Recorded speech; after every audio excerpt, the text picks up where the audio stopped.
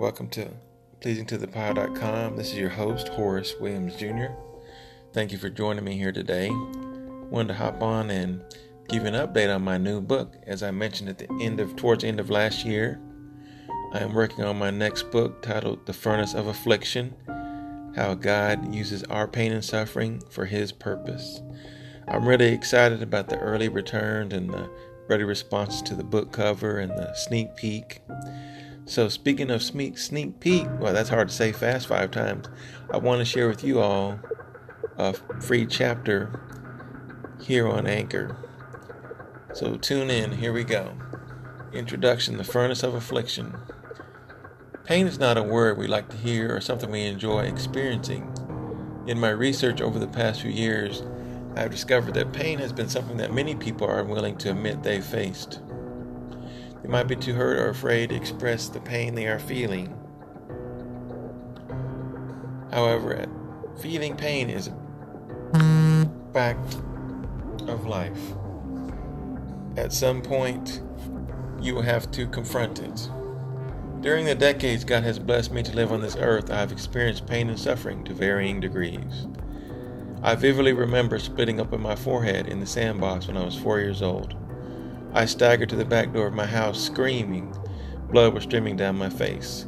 To this day, there's a small scar to remind me of that traumatic event. I also remember the pain and embarrassment of not being able to walk with my classmates for my high school graduation. The discipline involved me attending summer school that year. I received my diploma in the mail 3 months after the ceremony. I haven't seen any of my close friends since from high school. I also remember the pain and embarrassment. Back up. As a young adult, I remember the agony of being in love and losing that love. I curled up in the fetal position, crying like a newborn baby because the person I was engaged to marry had walked away. In my mid-20s, I endured the heart-wrenching sorrow at my grandmother's funeral while reciting a poem I'd written for her. She helped raise me, and I spent time caring for her in her later years after her stroke. I became so overwhelmed and was hurting so deeply that I had to fight through my sobbing just to finish the poem. Excuse me. When it comes to my career, even though I've been successful in almost 20 years in sales and marketing, I carry with me the unexpected and painful experiences of being let go from my job twice. Pain is something that we experience in some form or fashion during our time here on earth. Whether it be chronic, debilitating physical pain, the emotional pain of losing someone we love dearly, or the spiritual pain that takes place in our lives via spiritual warfare as we seek to live for Christ. Excuse me. I battle with debilitating physical pain every day. Because it has become so familiar to me on almost a daily basis, I'm comfortable talking and writing about it. The pain I feel now is a result of a massive stroke that I suffered in the summer of 2010. July 1st is a day I will never forget. While talking to a colleague at the office, I dropped the gum bottle I was holding. He called me clumsy and asked what was wrong. I told him I didn't feel well and asked him to take me home. I didn't realize at that time the left side of my mouth had begun to droop. Another friend raced into my office. I had just got off the phone with her, and she was concerned because I sounded funny. I thought she was teasing me, but she dialed 911 right away. She probably helped save my life. In an instant, I was on my way to the hospital. I struggled with the nurses as they tried to give me a CT scan. I was desperate to communicate that I was claustrophobic as they attempted to put me in the machine. It sounded something like this: "I'm claustrophobic. I'm claustrophobic." Then I felt something hit my arm, possibly an injection of some kind, and I was out like a light. I awakened days later in a dimly lit hospital room with my right leg tethered to the bed. I was unable to sit up, and I screamed for help. A nurse poked her head in and saw I was awake and went to get the doctor. The doctor informed me about the stroke and said that my left side had been paralyzed as a result of a blood vessel bursting on the right side of my brain. My vision was blurry, and I was in a fog for several weeks afterward. I was unable to walk and was introduced to a wheelchair. To this day, the nerves on the left side of my body radiate through me like electricity. I'm unable to use my left hand to type or hold anything fragile, and the joints on my left side are as stiff as boards from head to toe. It's almost 9 years after the stroke. I still sleep with my left leg elevated to help with blood flow and to minimize agonizing nerve pain. I never thought I would miss being able just to wiggle my toes and bend my foot into a shoe. Shortly after my stroke, at a follow-up visit, my mother expressed her concern to the doctor about the hydrocodone that was part of my prescription regimen.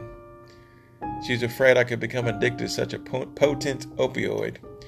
The doctor explained to her that nerve pains a stroke victim experiences are like what you would feel sticking your foot in a pot of boiling water. Finally, thank God, someone was able to articulate the pain I was experiencing. The pain is not like a Charlie horse, the pain you feel when you hit your funny bone. It's excruciating, searing, relentless pain. My mother looked at me and I winked and nodded in agreement with the doctor. The sadness in her eyes was evident as she began to understand the pain I was trying to manage. As time went by and I tried to return to a normal life, I had to retake my driving test. I did not want to endanger myself or anyone else. I passed the exam, praise God, and I have been off hydrocodone ever since. The pain is something I'm learning to live with, and it's only because of God's strength that I'm able to make it through each day. So let me ask you this: how does God use your pain? How does He use pain? Would He get your attention without it? I know for me that everything was rainbows and unicorns. I've made no time for God. My relationship with Him was distant at best. Of course, with me being raised in a Christian home and dragged to church every Sunday as a child, I knew plenty about God. I even asked Jesus Christ to come into my heart and save me at the age of 5 years old. However, for 38 years of my life that followed, I tried to do everything on my own. I was self-motivated, selfish, driven to succeed, and headed away from God. Self-motivation and drive are fantastic, but when you are focused on yourself and not living for God, adversity will block your path to true success. None of the painful moments I endured before the stroke, however, were enough to turn my attention toward God. The stroke is where my real pain and suffering came in. I would lie awake in the hospital at night not believing what had happened. The pain and humiliation of not being able to care for myself was devastating. I struggled to recite Psalm 23, hindered by my injured brain. I had not prayed with any sincerity in several years, but I asked God for help and healing. I struggled internally why this happened, but in reality I knew the answer. I had been living a selfish, life-infused life with worldly desires. In that painful, isolated moment, God spoke to me. He revealed that His desire was not for me to live for myself or to accumulate wealth and things of no heavenly value, but to live a life that glorifies Him, to share my testimony of faith with all who will listen, and even those who won't.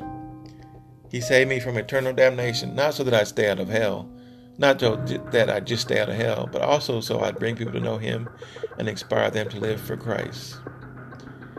This story of redemption is why I have written this book, not to join you in the pit of misery, but to lift your spirits, encourage your heart, and challenge you to look deep within yourself despite the painful trials you encounter. Okay, well, that's the first part of the introduction of the Furnace of Affliction. I'm going to stop for right now. Hope you would tune in soon as I reveal the second part of Furnace of Affliction, how God uses our pain and suffering for His purpose. Thank you so much for tuning in today. This is Horace Williams Jr. over at PleasingToThePotter.com. I'll talk to you soon.